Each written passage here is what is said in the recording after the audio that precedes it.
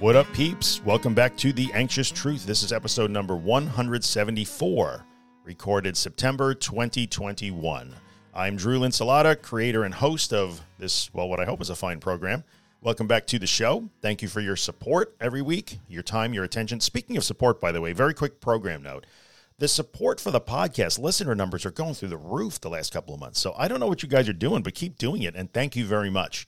So for those of you that come back every week and you listen and you're writing reviews and you're rating the podcast and the different platforms, I don't know what it is, but it's getting out of control in the best possible way, and I appreciate all of you. Thank you very, very much for the support. So that being said, this week our topic is important. It's an important recovery topic. You may be thinking that you have no power in this process, right? It is out of your control. Your anxiety, your trauma, your pain, these are monsters that are external to you. They stalk you, and you're just trying to find a way to keep them at bay. But in reality, you do have power in this process. So in this episode, I'm joined by my friend and frequent collaborator, Dr. Bridget Cooper. Dr. B is here again. She is expert in this topic and an excellent collaborator when it comes to this sort of thing. We are going to talk about gaining an awareness of the fact that you have choice in this process, you have power in this process, you have influence in this process, and you have responsibility in this process. And those are all really good things. You want that. So if you're feeling powerless over your anxiety, and you need to understand that you are not powerless, and you need to start to become aware of the choice that you have, the power, the influence you have, the responsibility you have, then this is the episode for you. It's a really good conversation, about 20, 25 minutes. You guys are going to dig it. I know you will. I know you're going to dig Dr. B. You guys always seem to like when she's on the show. So let's get to it. At the end of the interview, I will come back and wrap it up. I will give you all Dr. B's links if you want to go and check her out, which you should because she's awesome. So here we go, and I will see you guys at the end as always. Dr. B.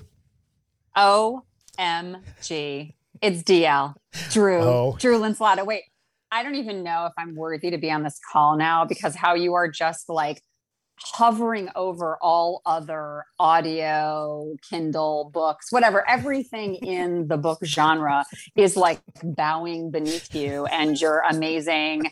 Oh my God, I picked a number out of a hat, 7% slower, and now look at me just shine. Just saying. It was a crazy idea in like 2008, and here it is. So the people listening are going to be like, wow, she's very flattering. And I'm thinking, she's being a little sarcastic, isn't she? Like she's ribbing me. A little. Yeah, a little bit. They don't know that, but I know. Only because I know that Drew hates to be flattered. So that was all sport for me. Really difficult. And all torment for him. Yeah, I hope you enjoyed yourself. Yeah, that was really difficult. You know. Anywho, the reason why I invited Dr. B to come on today is because today's podcast is about how responsibility equals power in the recovery process. And as Dr. B is very fond of saying, go ahead, you say it. It's your line.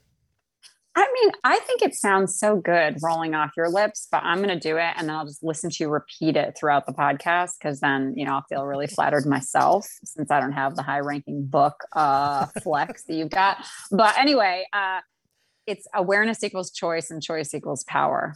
Very good. And it is outstanding. That philosophy is really great. Now you've applied it in maybe slightly different areas, like, dealing with pain and trauma recovery and that sort of stuff, and just kind of general life transformation. I mean, that's really good advice for pretty much everybody in almost all aspects of life. Yeah, pretty much everybody, because, and it's an easy train to understand, because when you are aware of what you and other people are doing, what you and other people need, what is happening in the world, you can then have more choices as to how to respond or react or intervene, engage in some way. Yeah. And that in and of itself gives you more personal power. So it's an easy train to see, to notice, and then to implement.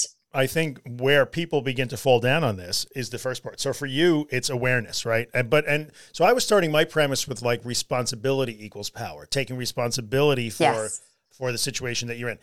Not to say that neither, and I'll speak for you on this one, I think I can, neither Dr. B or I are implying that it's your fault, the situation that you're in, right? So if you're in the grips of an anxiety disorder, that's not your fault in any way. So awareness of your role in it, or taking responsibility for your role, doesn't mean it was your fault. You didn't do something wrong, right? That's so important to say. But being aware of the fact that you do have a role, and you do have responsibility here. So you're got the precursor to the awareness. That's a hard sell for a lot of people, isn't it? You ever find resistance there? I guess so, because I think most of us are going through our lives unconscious to either parts or complete areas or the totality of ourselves, right? We're surviving every moment. And I know for the people that you work with, becoming aware is actually sometimes the enemy, because you're hyper aware of everything that's happening, every breath, heartbeat, whatever it is, right? You're hyper aware. Yeah. So trying to tune into awareness for a lot of people is not just a tough sell, but it's a heavy lift. And knowing how to become aware and what to become aware of doesn't mean staying in awareness. And I think that's what a lot of people who are struggling with anxiety end up doing, is they get stuck in the awareness step.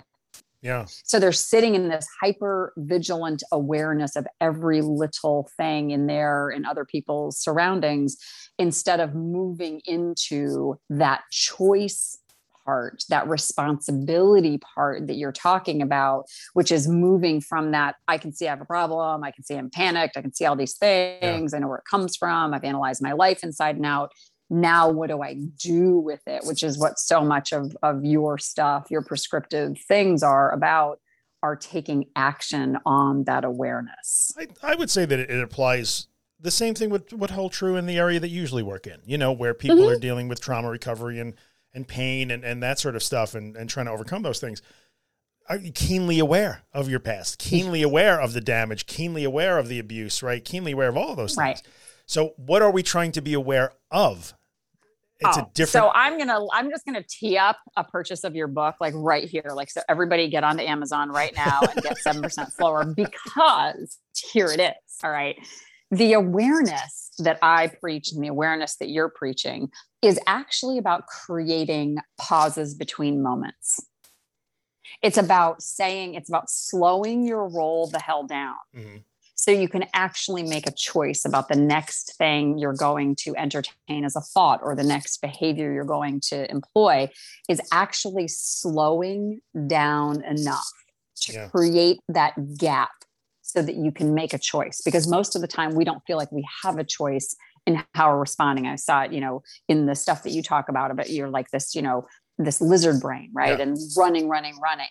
We're all stuck in those same kind of grooves until we're not. Yes. So in order to get that choice, we have to create a gap between the awareness of what we've been thinking about and where we're going to find the choice as to what we're going to take responsibility over to do differently next time, or in this moment. The awareness make next time different. Right. So the awareness in that situation is an awareness that I can do that. Yes. So, yeah. And many people will say, and I'm sure many people in your sphere too, like they're just so racked with guilt or resentment or anger or pain or vulnerability or whatever it happens to be. Now, my crowd might be a little bit different. They're racked with their symptoms and the intrusive thoughts and all of those things. But you can actually put a pause between the thought or the emotion and the action that comes after that.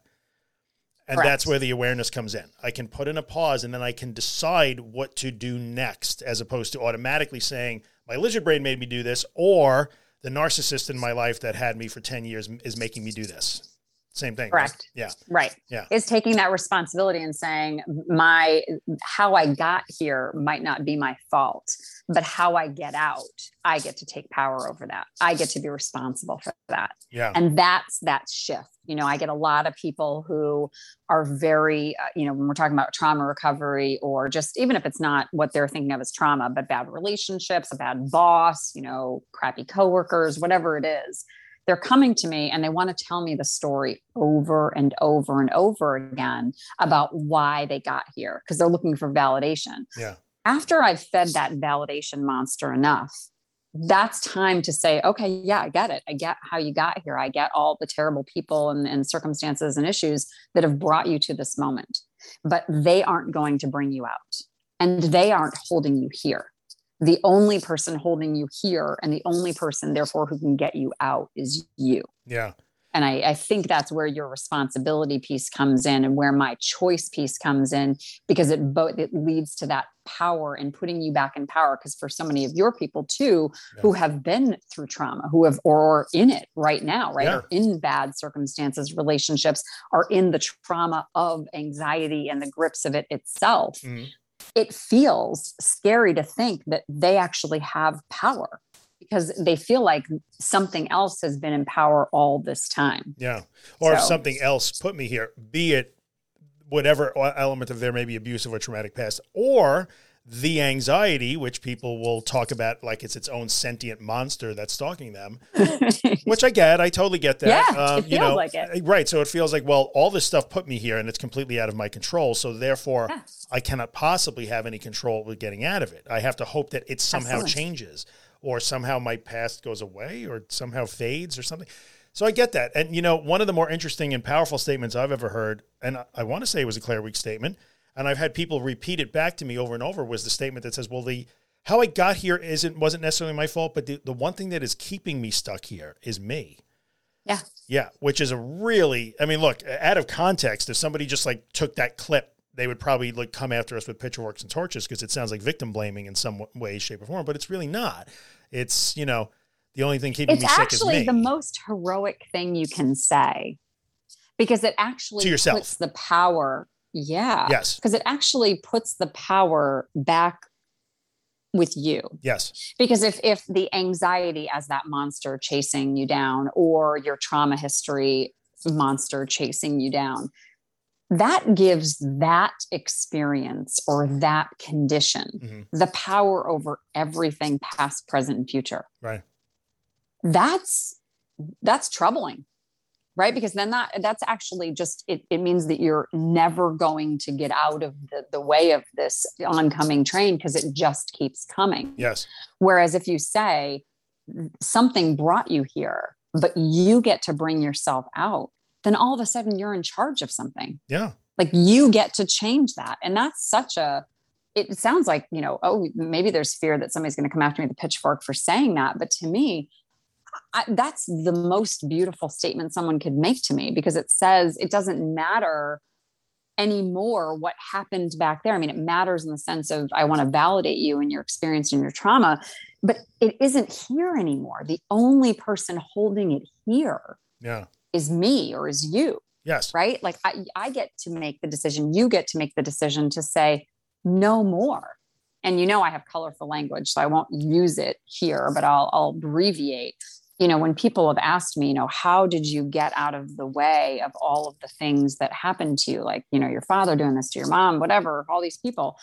And, how did you not let that become the narrative of the rest of your life? And I said, F that. Yeah. Yeah. Yeah, yeah. In all its vernacular, in all of its power, because why would to allow that to continue is to hand my life over to someone or something that doesn't have the grace or the responsibility or the love to hold that. Yeah. Like I don't give that to them. So I think there's, I hope with your population, I know with the powerful way that you speak to them, it's an act of rebellion.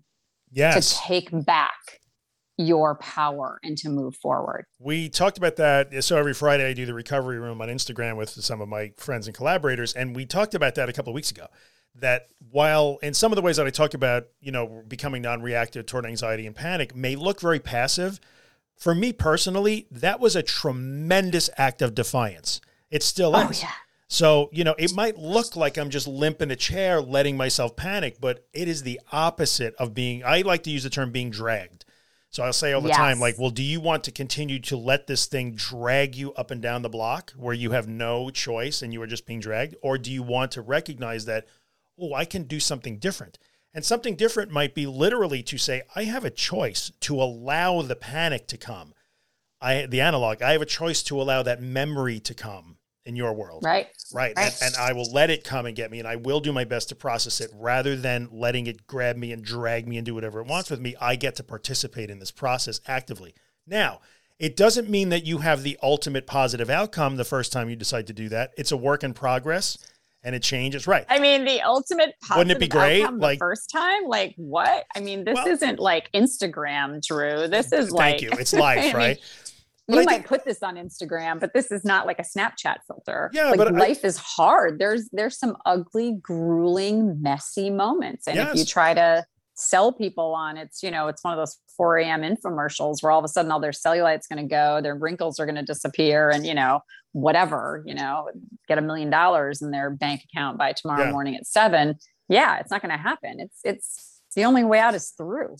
You got to go through those tough moments in order to get to the place where it's not always difficult. It's funny. I know a guy that has a podcast that made shirts that say the only way out is through. In Latin. The only way out is through. Yeah, but he said it in Latin. He's a really cool dude. Anyway. Wow. I think that was a shameless plug, Drew. And I feel like. I never talked about the wow. merch ever. So my flattering you on the front is now you think now you me have just like, I'm just going to open plug license shit to now, just right. be like, hey, guess what? Go to my website and go pick my only way out is through shirts up for, They're not even on my damn website. Whatever. I'm the worst. But anyway, I think it's important to recognize that. And what Dr. B is saying is right. It's messy. It's nasty. It's ugly. It's muddy. It's dirty. It's dusty. It's all of those things. It's up. It's down. You get knocked on your rear end. You got to get back up again. All of those things. This is not the final scene of a Drew Barrymore movie where they all, they get out the tears and then they're dancing in the kitchen and that's the end scene. Like, it doesn't happen that way. So I think that's where a lot of people get put back a little bit, or they get disappointed. They have the epiphany that ooh, I'm the only one, and an anxiety disorder, wow, I have an active role in my own recovery here. I can make choices. I can participate. I have power. Okay, I'm all good because now I know that. No, not really. No, now you got to do it, and it's really, really difficult work. But the awareness to go back to it, that you have a choice and you have agency in that, and you can exert some influence, leads to, awareness equals choice. You can choose to do things differently, and choice is power. So for me, it's responsibility equals power. And it does. It does.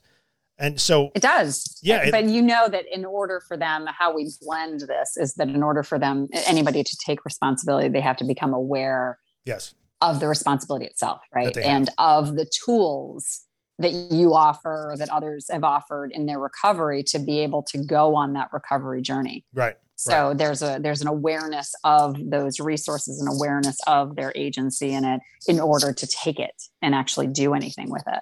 And it's so funny. It's okay. You can shorten it. It's fine. You can take your role responsibility equals power and just know that it came from me, and awareness equals choice, and choice equals power. It's fine. There'll always be an asterisk stolen unabashedly from Bridget Cooper. Yeah, totally fine. But I think, it's so funny because it does, what I find interesting is when you embrace this, awareness, responsibility, choice, power, blah, blah, it still looks the same. On the path that you take and the action, the situation does not change. It looks exactly the same. So a lot of people, I think they get a little freaked out by that, but okay, great. I have power. I have responsibility. I'm going to be responsible for my own recovery. And they think somehow it means it will look differently. It doesn't. No. My experience is that you just experience it and process it differently. You begin to learn from the suffering as opposed to being dragged down and just perpetuating the suffering. Correct. Yeah. The events are the same, but your relationship to the events changes, and that's everything. Yes. So, going to a crazy house, when I ask people, I'm like, hey, so tell me the most stressful thing you could do in any given year. And they're like, go home for the holidays, walk back into the hellstorm that is their family, of origin. And yet we go back, right? We go and we do this thing. The difference in recovery of becoming aware of our choices and taking responsibility for our part in any of that dance or dynamic is to be able to enter that same space, that same crazy environment, mashed potatoes being flung willy-nilly, whatever that is, crazy uncle, throwing back a few too many, all of those things, is being able to be in that environment and not relate to it in the same way that you did before, not being hysterical or yelling or crying or hiding, but being aware and being able to make different choices about how you interact in that same environment. So that's just how change looks, is that once you have different tools, once you have more awareness, once you recognize your power, you can be in the same hectic, chaotic environment that you were in before and have an entirely different experience of it. Yeah. It's really very internalized because it then becomes, like you said, how you experience it, how you process it, how you relate to it. It makes all the difference. And Right. there's a certain amount of, there's passive versus active there. Like now I'm an active participant in this crazy house of Thanksgiving in my dysfunctional family, or I'm now an active participant in this panic attack or in these intrusive thoughts or in these scary thoughts that plague me all day long. I'm now actively participating in this, choosing how I will relate to them. How will I respond to them? How will I interact with them? Right. Very different. And I think, very different. Yeah. And I think in that recovery process, it's important to notice the difference, so when you're doing these things, when you're all of a sudden taking responsibility and you're taking an active role in your anxiety recovery, you're doing these things differently, is to notice, wow, this does feel different than it felt before. I may not be better yet. Right. I may not be having this panic attack. I may not, I may not be where I want to be eventually, but I'm actually feeling differently in this moment than I felt in similar moments before. And simply noticing that is a way of being able to record progress and build on that progress. Because that noticing is really important. What I notice with a lot of people that I work with, and we have a lot of crossover. I have a lot of people who have, anxiety disorders. And what they often will do is, if I'm not 100% there, I'm not there at all. That cognitive distortion of all or nothing thinking. So it's about when you notice that you've made progress, that this does look different, to challenge that cognitive distortion of, because I'm not all the way there, I haven't even begun the journey. Noticing where you are along the points of the journey allows you to recognize progress, not perfection yet. Progress, not perfection is a big catchphrase, but it should be, because it's valid. In my community, we tend to talk about not so much that you will start to feel different. The feel different comes later. The feel different for my people, it's a happy side effect, if you will. But what you start to learn, and you have to, 2 podcast episodes ago, I said, are you refusing to learn the lessons of recovery when it hands them to you? So when you go into that same chaotic Thanksgiving dinner that you really don't want to go to with your dysfunctional family, or you turn and confront and allow your intrusive thoughts, or allow all your anxiety symptoms or your panic, there are lessons to be had when you engage actively now and use your power, but you have to be willing to take those lessons. And that is, I did something. I made a choice. I acted differently. And look, it didn't take me down. I've always been afraid that it would take me down. I'm still here. What can I learn from what just happened here? What can I learn from this last trip home with crazy drunk uncle?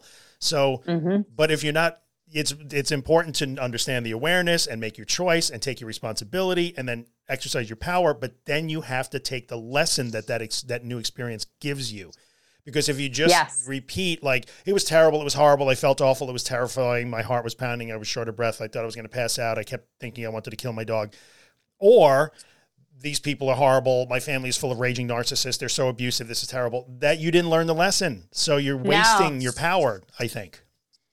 Right. Because you didn't collect that lesson and have it inform a future behavior or experience. So in surviving a panic moment, right, being able to know that you didn't die or you didn't kill your dog or you didn't do those things, it's to come to the end of that moment and say, okay, so what did I see? What did I notice? What is true now? What was true then that I didn't think was true before? So I had all these assumptions. And I talk a lot about narrating. So one of the most powerful tools is how we tell the story. So you and I could go to the exact same event, have, the exact same dinner, have the same service, have everything. And we could leave, and you and I could go independent of one another to a mutual friend and tell them about our experience. And they would think we were not even together in the same room. Right. Which is very right. Exactly. That's so important. It happens all the time. Telling the story. So forget 7% Slower in The Anxious Truth. That book, which if you listen to the podcast, you should own, chapter 3, Change Your Reaction After, is the storytelling. So, for us, it's always change the reaction before. That's how you deal with anticipatory anxiety. The reaction during, how you interacting while you're in the midst of the exposure or the panic. And after, the reaction after, is the storytelling. So, narration is a big deal. I always try and tell people, stop narrating the fear and start narrating the lesson and the win. Not because you'll magically have this brand new mindset and everything will be hunky-dory, but you have to narrate the reality of it and accept the reality. This was really uncomfortable. I hate being around those people, or I hate having panic attacks. But again, it didn't hurt. It didn't kill me. It didn't take me down. Right. That's the And narration. it's very hard to believe something different or experience something differently if you keep telling the same story you've Correct. always told that landed you in that place to begin with. Exactly. And you and I have had this conversation that we would rather be right than be happy. Yeah, And okay. so Yeah. we seek consistency. Yeah. So it's okay. So I have such compassion for your listeners and your readers that are, and mine, that are stuck in a story because it feels safe to at least know what's coming, at least know what, what the end point is going to be. Yeah. But it keeps being the end point because you keep telling the story the same way. If you shifted some part of your story, if you noticed something different about your story this time, everything else could change because you would be right about this new observation. So you could continue to be right and be happy in a new way versus holding the same old story and being right because you just keep telling the story consistently. Yes. And not be happy at all. That's interesting. I'd rather be right than happy does apply in a lot of instances, because giving up the narration of that was terrible, that was terrible, that was terrible. When you tell people give up that narration and instead recognize the reality that you're still standing, sometimes it feels invalidating to them, I think. Yes. No, not trying to invalidate your experience, but as part of the new narration is acknowledging and validating the experience. That really sucked. Yeah. That was really hard. That was really scary. That was really uncomfortable, but I did it. So, okay. But I want to change the word, but I did it. And I did it. And there you go. That's even better. And I think one of the things that we tend to discount is the ability to hold two realities that seem to be in opposition. Why are we not doing these on a regular basis? More than one thing can be true at the same time. I don't even know. But the point of it is that in order to hold that forward momentum, we have to, and be able to tell that story in your step 3, that tell that story this in a different way, is not to invalidate the initial experience. It's to add color, flavor, layer, and complexity to the original story, which is I can feel completely out of control, under fire, freaked out, scared, and powerful.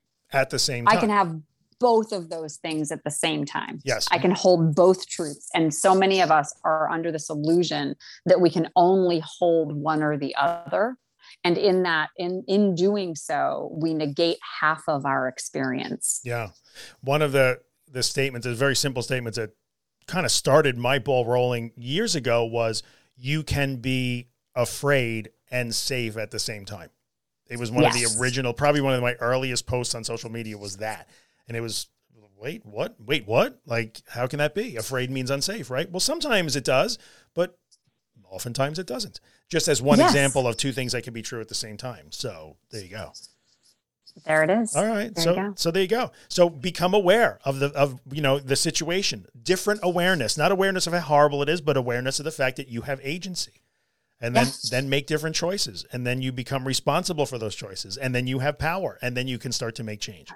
So, and you can live a better, more abundant life, because that's all that Drew and I want for you. Yeah, in the end, it does. It might be slow and it might be incremental and it might be painfully, like you might be really frustrated sometimes, but it does lead to good places. So accept your responsibility for your ability to change your situation, because you have it no matter what anybody tells you. You do.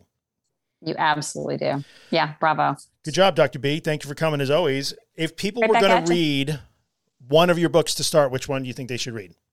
For my population, Little Landslides and Pain Rebel, neck and neck. Yeah, Little Landslides and Pain Rebel are kind of like a duo. Little Landslides, if you have a stomach or a hunger for reading, narrative, because it's my life story. So if you like biography, autobiography stuff, it's a sucker punch, right to the throat. But it's a good story, and I think it demonstrates that you can see some pretty dark and windy places and still emerge light and strong.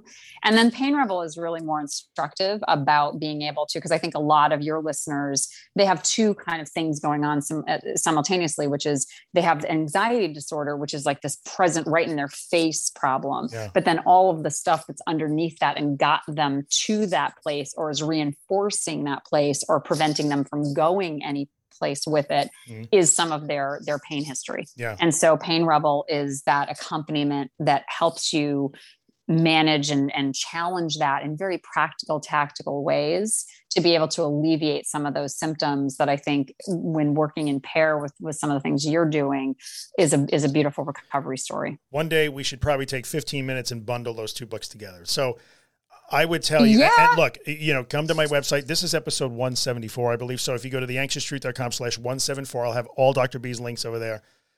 When you read Pain Rebel after you read Little Landslides, it makes, because I read Little Landslides first, and Pain Rebel, it comes from such a position of authority. I'm like, whoa, this person actually walked this walk. They're not just writing the theory of how to handle pain and overcome it. They did it. But the combination of, I think Pain Rebel and The Anxious Truth are perfect companion books. We should bundle them somehow. We'll figure that out. Heck yeah. Yeah. Heck yeah. Anyway, yeah. Thanks for coming, B. It's always good. Thanks. We have to be good more often. All right, guys, go visit Dr. B. Go to my website, theanxioustruth.com/174, and go to Dr. B's links and follow her and tell her I said hi. Peace out. Peace out. All righty then. We are back in the studio, and that just means standing at the exact same desk that I was at yesterday when I was talking to Dr. B, so do not be fooled by my ridiculousness. I hope you guys enjoyed that interview. I certainly enjoyed having the conversation. Dr. B and I have so much overlap. We really do overlap a lot in the things that we write about and the things that we say. So you guys should totally check her out. If you go to my website, the show notes for this episode are at theanxioustruth.com/174. I will have the full show notes for this episode. I will have links to Dr. B's website and Facebook and Instagram and her books, Little Landslides and Pain Rebel, if you guys want to check that out. I urge you to at least follow her on social media because she's just a kind soul and a good helper. So there you go. That wraps up episode number 174. I hope you enjoyed it. Thank you for coming back as always. I will leave you with Afterglow by my friend and an amazing musician, Ben Drake, also a guy with a heart of gold, by the way. So if you like Afterglow, you like hearing it all the time in all these podcast episodes, go check out Ben at bendrakemusic.com. And if you are listening to the podcast on iTunes or Spotify or someplace that lets you rate and review it, leave us a 5-star rating if you dig it, and then take another minute, maybe write a little paragraph of a review. Because when you do that, it helps other people find the podcast that may benefit from it. And really, that's why I do all of this stuff, to try and help as many people as I can. All right, guys, thanks for coming by for this episode. I will see you next week. Thank you for your support, as always. Go check out 7% Slower, by the way. That book is getting rave reviews. 7%slower.com. All right, that's my plug for the week. I will see you guys next week. Remember, this is the way. It's in the lyrics of the songs we know. It's in these feelings that you never show. Yeah, you're doing fine. It's all around you, you can breathe it in. And this is where your story begins. You got the feeling that you're gonna win.